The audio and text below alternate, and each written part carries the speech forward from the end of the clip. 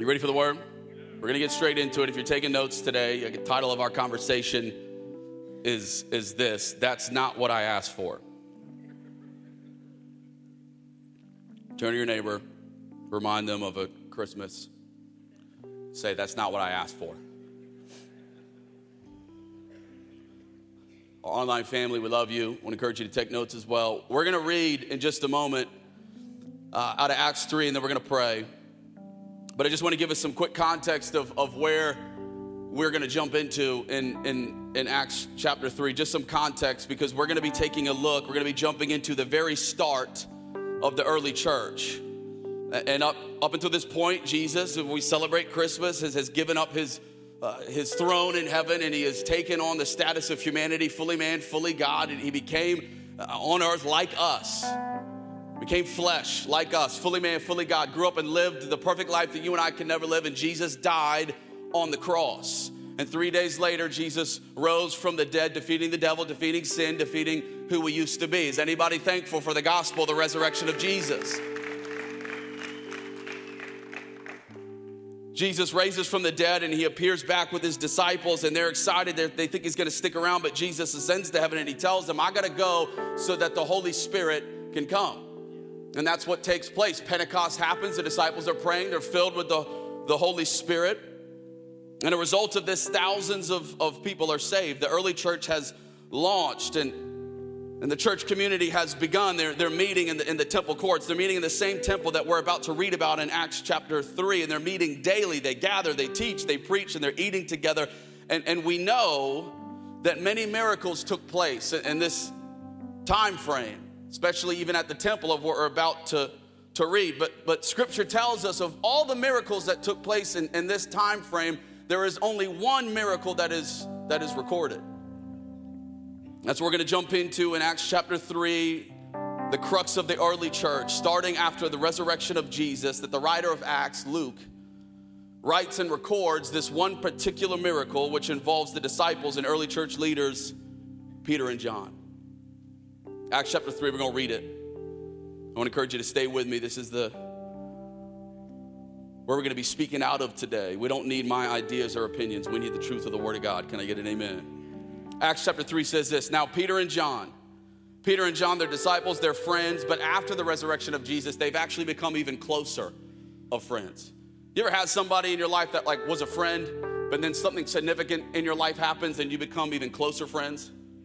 That's kind of the situation here with Peter and John. And so the Bible says they were going up to the temple at the hour of prayer, the 9th hour. It's about 3 p.m. And a man lame from birth was being carried. This man was crippled since he was born, whom they laid daily at the gate of the temple. That is called the Beautiful Gate, to ask alms, to ask money of those entering the temple. Verse 3, seeing Peter and John about to go into the temple, so this crippled man, he sees Peter and John, they're about to go into the temple, and he asks them for money. Verse 4, and Peter directed his gaze at him. Y'all still with me? Peter directed his gaze at him, as did John, and said, look at us. Verse 5, he fixed his attention on them, expecting to receive something from them. He's filled with hope. Verse 6, but Peter said, I have no silver and gold, but what I do have, I give to you. At this point, this crippled man's probably thinking, well, that's not what I asked for. Peter says this: in the name of Jesus Christ of Nazareth, rise up and walk. That's a bold prayer. Verse 7, and he took him by the right hand and raised him up, and immediately his feet and ankles were made strong. And leaping up, he stood and began to walk and entered the temple with them. And by the way, as you would. You've been crippled your whole life and you were healed, you'd be jumping and praising God. Walking and leaping and praising. And all the people saw him walking and praising God, and recognized him as the one who had sat at the beautiful gate of the temple every day asking for money. And the people that recognized this man, they knew who this man was. They were filled with wonder and amazement at what had happened to him. And then verse 11, this is important for us to notice today. The Bible says, while he clung to Peter and John. Who was he? It's this crippled man who's been healed. While he clung to Peter and John, all the people, utterly astounded, ran together to them in the portico. It's not the Porta John, portico called Solomon's. It's an area of the temple. Why don't we pray? Jesus, we thank you for who you are, Holy Spirit of God. We thank you for your presence. This Christmas season, we are simply reminded of how good you are, of how good your grace is. That as we gather as your church family today, that your presence is here. Wow. That you want to speak to every person in this room. God, we thank you for your church. We thank you for Wave Church that we get to call our home. God, I thank you there's people in this room that maybe don't believe in you yet. I thank you at the end of this service, they're going to have the opportunity to encounter your presence. I thank you there's people in this room, they know about you, God, but they don't know you personally yet. And at the end of this service, they're going to have the opportunity to surrender their lives to you. God, we thank you for your word. God, personally, I pray for your power, your anointing, your authority. God, I am very aware without you, I am nothing. And God, I just thank you that Aaron Rodgers is going to come and play for the New York Jets next season. Everybody said, amen.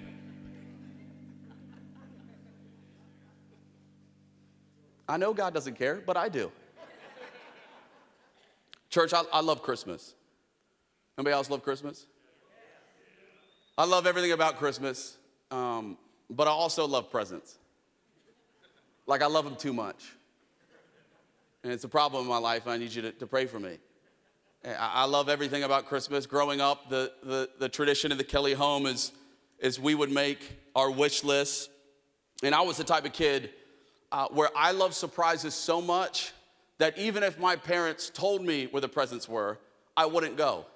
Because I so want to experience being surprised on Christmas morning. That is how much I love being surprised. My Christmas list, I would make 3 or 4 times longer than it needed to be, just so that I didn't know exactly what I was gonna get. Like, there's 2 or 3 things that maybe I really wanted, but I would make the list longer so that on Christmas morning, I'd have that feeling of like, well, let's see.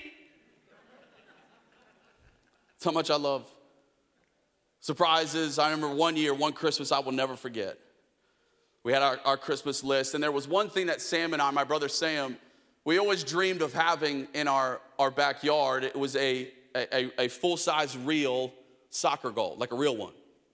And soccer growing up for me was my life. It was my passion. It was everything. I still love soccer. I'm still passionate about it. But it was, at this stage in my life, it was everything. And it was always a dream to have a real full-size real soccer goal in the backyard. But we never really put it on our Christmas list because we knew it was unrealistic. We may as well ask for a spaceship from SpaceX. I'll never forget one Christmas. I was in middle school, and we did the Christmas morning and opened the presents, and I'll never forget my mom and dad. They said, hey, Sam, Josh, we've got one more thing. We want you to look outside. I'll never forget it. We walked out into the back porch, into the backyard, and there was this full-size soccer goal. It may as well have been a magical unicorn. We were filled with so much emotion and excitement. Our reaction, this is true, we sprinted into the backyard and we just started screaming and yelling and overwhelmed with emotion. I don't know if you've ever cried and ran at the same time, but it's a rush. Just in disbelief. Like, this isn't even what we asked for, but thank you. You know, as followers of Jesus, we pray. And we ask God for things, as we should. But if we're not careful as followers of Jesus, we can also start to treat God like Santa. And we have our wish list. And the problem with this is we know is that God doesn't always give us what we ask for. Maybe we asked for an answer and instead we got silence. Maybe we asked for healing, but the healing didn't happen. Maybe we asked for a promotion, but somebody else got the promotion.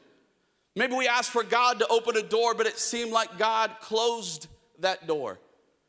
And if we read God's word, we discover that we are not the only ones that have this experience. And if we read God's word, we also discover and learn that whether I like God's response or not, that God always knows best.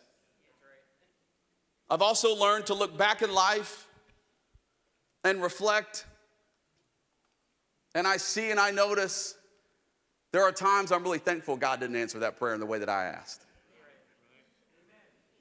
I look back and I see that there's some doors I'm really glad that God didn't open and that he closed. Have you ever been there? God, that's not what I asked for. Sometimes it's God, sometimes it's life, sometimes it's opposition. Regardless, we know this as a church family, that God works good in all things. And if you have walked through a valley deep and dark enough, you will discover and find that all that really matters is that God, you are still with me. Can I get an amen? But in this instance with Peter and John, we have a man who has been asking for help, for provision, for money. He's been begging his entire life, not because he's lazy or because he can't keep a job, but because he has been crippled since birth. And at this time in history, culturally, this is one of the worst situations that you could be in. This man can't go into the temple courts. He can't work. He's considered an outcast. He has nothing. What we do know that he has is friends or people that are willing to bring him to the temple gate every day so that he can beg for money and have enough money to eat and survive. And he's been doing this his entire life, and he's learned to beg at the temple gate because he's learned the most generous people are church people. His best bet is at the temple gate. I mean, think about it. When your life depends on asking people for money, you are going to go where the best return is. And this crippled man has learned to, and he knows to post up at the temple gates because that's where the church people are. Side note, that's what I love about the church. As Jesus followers, the body of Christ is the most generous entity on the planet and has been since the beginning of time. Christians are called to be generous with every area of our lives, but also with the one area that is more important to humanity and world and culture than anything else, and it's our money. And you look through history, and the most generous organization by far is the church. It's not even close. That's why I love our church, because we're generous. Why are we generous? Because it is one of the great consequences of the gospel. It's generosity. We serve a generous God, a generous Savior. And the Holy Spirit begins to open up my closed hands and live with open hands. That's what the Bible teaches. And as a church, when you are around generous people, I don't know if you've discovered this yet, when you are around generous people, you will be stirred and you will be challenged to be more generous. One of my favorite stories about generosity and somebody being challenged by just being around church people, it was a couple of years ago, a businessman that was new to our church and new to faith, and he told me this after one of our motorcycle trips. He said, Josh, I thought I was generous. He said, I went on this motorcycle trip, and this is what he told me. He said, Josh, I went on this motorcycle trip, and I know that I make money than almost every guy on this trip. And I thought I was generous. But these guys, this is his perspective, but these guys who I know make less money than me, Josh, they have something I don't have, a generous spirit. Said I watched how they interacted with each other, and everybody made sure everybody was good and okay, and if somebody needed to cover somebody's lunch or fix somebody's motorcycle, that they had this, Josh, there was this generous spirit, and I realized I'm just giving out of my wealth. I'm not really generous. And he was stirred and challenged after being around church people, Jesus followers, of this generous spirit. I love the church. That's why I love a growing church, because it means we are doing our job, and we work hard. And Way Church, you know this. As we get bigger, we work hard to remain small, a church family. But if our mission is to see our city saved, we will get bigger. And of course, there are challenges with big church, because there's more people, and people are crazy. And of course, you will be offended in God's house as we get bigger. Why? Because people. And church, of course, there may be somebody sitting next to you who you don't know, who may be so obviously struggling in their life. There may be somebody next to you who reeks of alcohol and drugs. Don't scoot away, scoot closer and give them a hug. Can I get an amen? This is the church. Don't forget how lost and broken we were before Jesus saved us. How quickly we forget how bad we are and how good he is. Can I get an amen? My point is we can read a story like this in Acts chapter 3 and fail to realize that I am the crippled man. I may not be physically sick, but spiritually I was dead. And I was desperately begging and searching and looking for healing and wholeness and help and hope. This morning, I want to take a look at a couple things from this scripture that I believe the Holy Spirit wants to encourage us today. Verse 3. Seeing Peter and John, the crippled man, seeing Peter and John about to go into the temple, he asked to receive money. And Peter, I love this, Peter directed his gaze at him, as did John, and said, look at us. Church, Peter and John were on the way to church. Like they had somewhere to be, somewhere important to be. Yet they weren't rushed, and they stopped. And they don't just stop, but they do something powerful. They look at this man. How often, when it comes to unwanted interruptions, that we're too busy, too rushed to notice. Friends, one thing you will notice about the life and ministry of Jesus is he was never in a rush. And I've noticed in my life, in today's culture, how we are always in a rush. And we have time for things that don't eternally matter, and yet we don't make time for things that really matter. And I believe as I was preparing this message for us as a Wave Church family, I believe the Holy Spirit stopped me as I was writing and preparing this message, and he asked me, he said, Josh, this is what I believe the Holy Spirit told me. He said, Josh, I want you to tell Wave Church, slow down.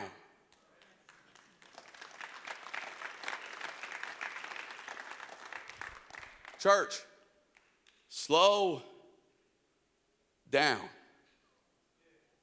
This Christmas season, slow down. Slow down enough to notice your son or your daughter that needs not just encouragement, but specific encouragement. Slow down enough to notice that friend in your life that on the outside looks like they have it all together, but on the inside, they are at their breaking point. Church, this Christmas season, slow down enough to notice and to hear the whisper of heaven. Amen. Even further, if you're like me, even when I do slow down, and maybe I notice somebody like we see in Acts chapter 3, I avoid eye contact. Like the homeless man at the intersection. I'm gonna lock the doors and just don't look. Oh, it's just me, okay.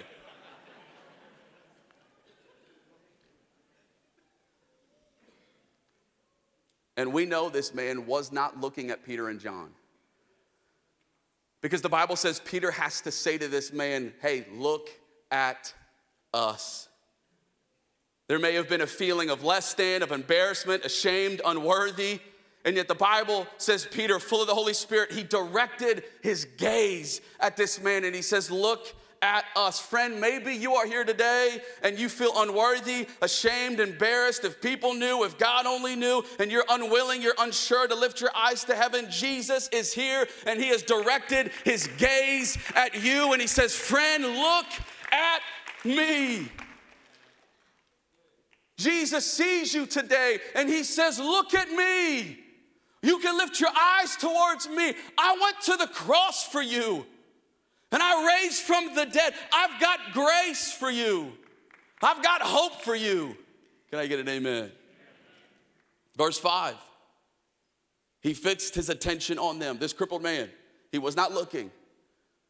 And now he fixes his attention on them, expecting, he's got some hope, expecting to receive money from them. Friend, if your eyes are elsewhere today, can I encourage you, fix your attention on Jesus. And you can expect something from him. Write this down if you're taking notes. Jesus is looking at me. And he invites you to look at him. Jesus sees you, he knows, he understands, and he wants you to see him.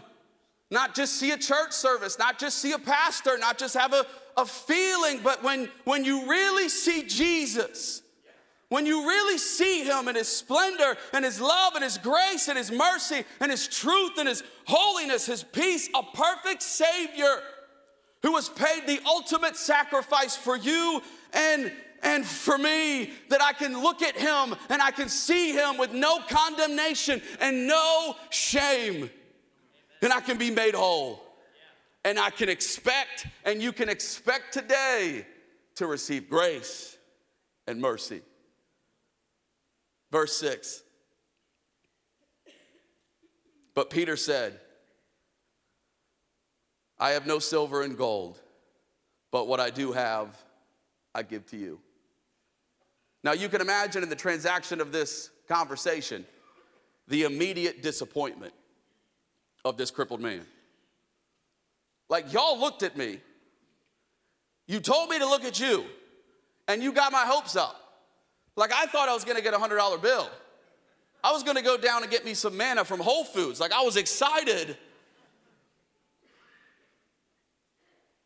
Silver and gold you don't have, then why did you stop? What else do you possibly think that I could want? Whatever it is you do have, it's not what I asked for, and it's not what I need.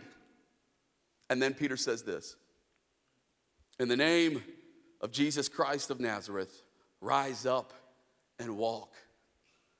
And he took him by the right hand and raised him up, and immediately his feet and ankles were made strong.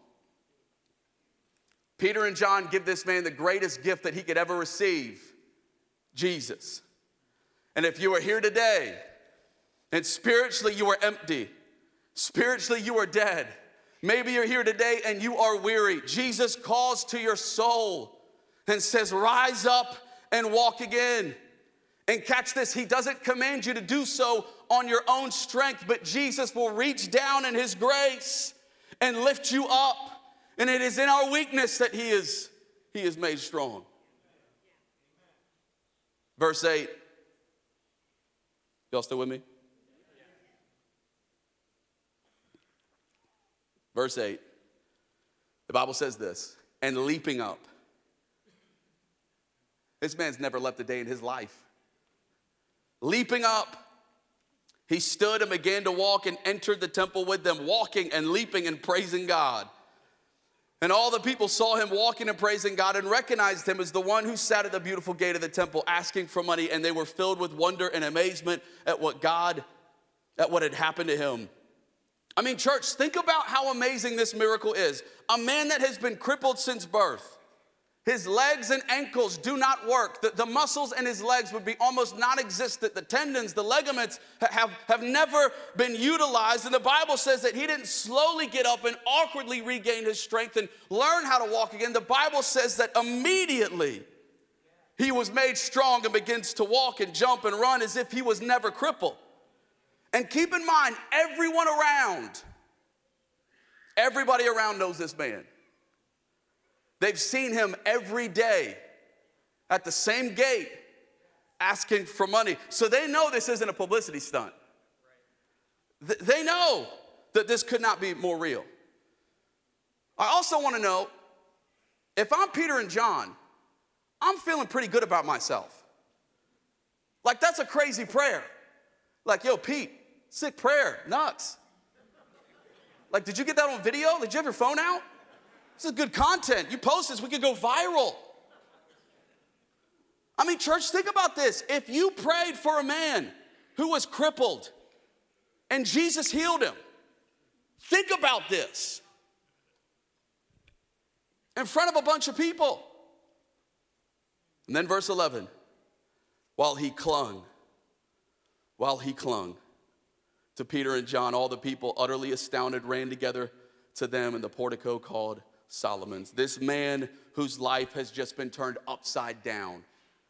He can now work and earn money. He doesn't have to beg for it. He can now re-enter into society.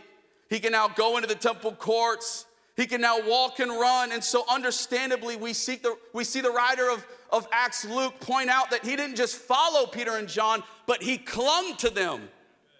And yet I love what Peter and John do, because they see that this man is more focused on them than Jesus. And they see that this crowd is amazed by an obvious, astounding miracle, yet they are amazed with Peter and John and not Jesus. And so Peter, noticing this with a crowd of people, he immediately begins to preach the gospel and turn the attention and glory away from himself and away from John, and reveal that he is simply an instrument for the miracle worker, Jesus. And it begins to show this crippled man. He begins to show this crippled man, friend, it is not me that you need. I will disappoint you. And it is not me that you should cling to, but you need to cling to Jesus. How often, as followers of Jesus, we find ourselves clinging to things other than the cross? Some things, even seemingly good things, or trying to cling to the cross, yet still cling to the ways of the world. But friends, if we are not first clinging to the cross, then we have missed it. And so I ask today, church, what are you clinging to? I mean, think about that. Like, what is your life really clinging to? Think about that. I would suggest in today's culture, it's never been easier to claim Christianity and yet keep Jesus at a distance. And I'll go to church on Sunday and I will cling to the cross and Jesus on Sunday, but when I go to work on Monday, Jesus, you just stay at a safe distance. And Jesus, I'll cling to you, I'll cling to the cross at this area in my life, but this other area in my life, Jesus, you just remain at a safe distance.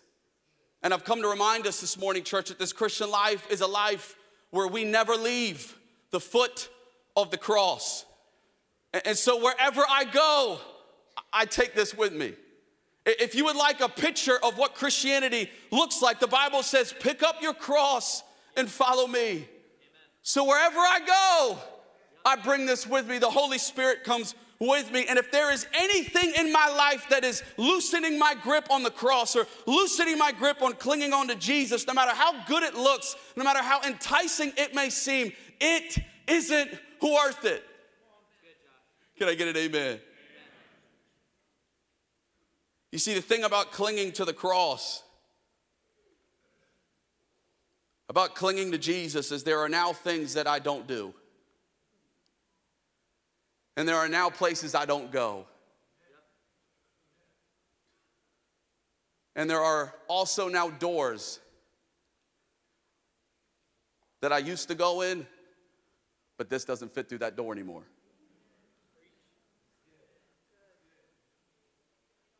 I wonder, church, what door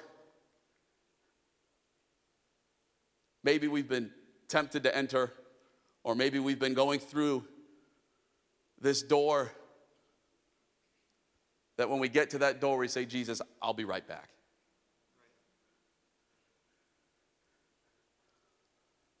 What door have we been tempted to leave Jesus at the entrance?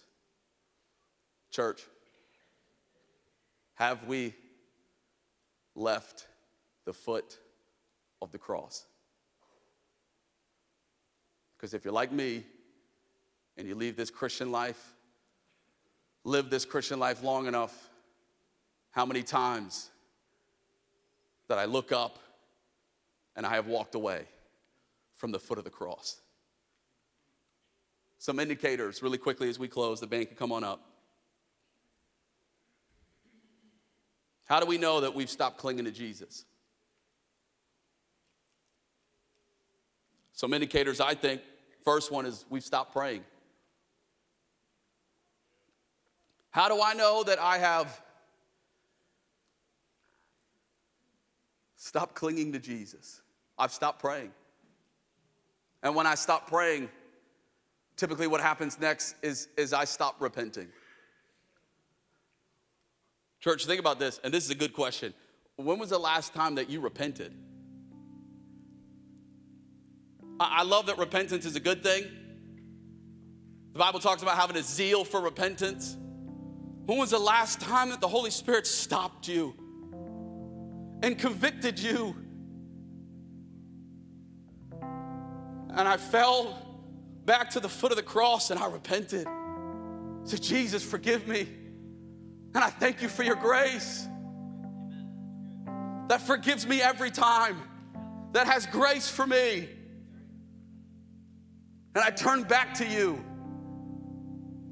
Another indicator that maybe we've stopped clinging to Jesus is we've lost the wonder and awe of the cross. We just lost our awe and wonder for this gospel. And typically what follows when we lose our awe and wonder of the cross is we lose our awe and wonder in worship.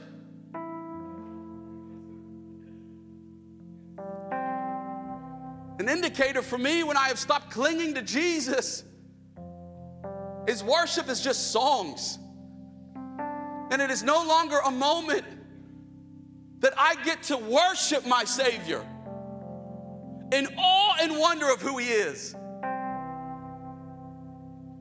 Another indicator I've stopped clinging to Jesus is church has become an option. Because you see, when I remain at the foot of the cross, I remain in the humble reality and understanding that I need His grace every day. And I understand that His church is His priority, and so I don't fit church into my life.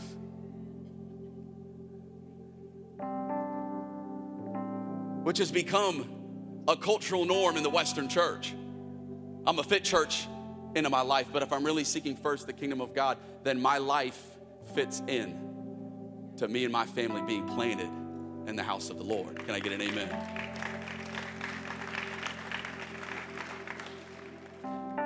Last indicator is this, as we close for the second time. I've stopped giving. I know that I've stopped clinging to Jesus when I stopped giving. And I'm not just talking about practical giving. I'm talking about I've stopped giving Jesus. Church, please get this as we cling to the cross.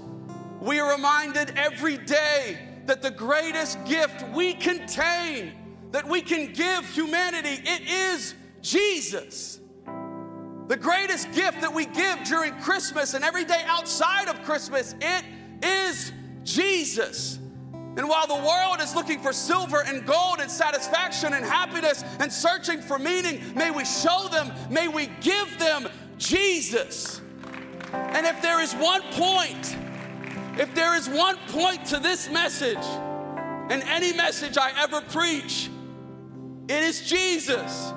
It is all about Jesus. Peter and John, they waste no time in this miracle pointing people back to Jesus. We are mere instruments to point people to Jesus. It's only Jesus. Our lives, church, are all about Jesus, the name that is above every other name, and every knee will bow and every tongue will confess that Jesus is Lord. The name of Jesus that puts shivers in the devil's spine. The name of Jesus that causes demons to run in fear. It is Jesus. And in this Christmas season, church, may we fix our eyes again. May we direct our gaze upon Jesus. May we humble ourselves again at the foot of the cross. May we leave church today clinging to Jesus. You know what happens in this story is Peter and John, they're arrested. Peter starts to preach, and they're arrested. The religious leaders, they don't like that they're preaching a resurrected Jesus, but they can't argue with the fact that this man has been healed. They knew this man. So they're not really sure what to do with Peter and John, so they put them in jail overnight, and the next day they let them go. But they warn them. They say, Peter and John, we're going to let you go, but you are not allowed to preach Jesus anymore. You can't do it. And I love what Peter and John do. You know what they do, church? They go back to their church family and they pray for more boldness. They pray for more boldness. Church, how bold are we? How bold are we? We're sharing the gospel. I'm not talking about being mean and arrogant and arguing on Facebook. The Bible says it's kindness that leads people to repentance. What I'm asking is, how bold are we with the greatest gift that every human heart is desperately searching for? How bold are we? Because the devil is bold, and the world is bold, and culture is bold with all of its darkness that leads to death.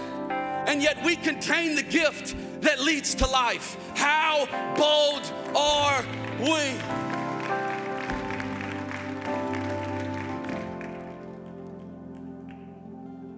I wonder, when it costs us, will we be bold? And in case you're unaware, church, what does it cost you to pick up your cross and follow Jesus? Everything. Everything. And when it costs you everything, will we pray for more boldness? I pray we are that church that when it costs us, we pray for more boldness. God, that you would give me more boldness. No matter what it costs me, I will share and I will give Jesus. This Christmas season, church, may we be bold. This next Sunday is our Christmas Eve service. As we invite our friends and family, it's not just a, hey, it'd be nice. Friend, you need to come to church with me and hear about the name of Jesus. I have got family and friends in my life that I'm inviting and bringing so they can encounter the name of Jesus. May we have moments this week, even with strangers, where the Holy Spirit speaks to you. Don't just invite them. Tell them, hey, Jesus loves you. Amen.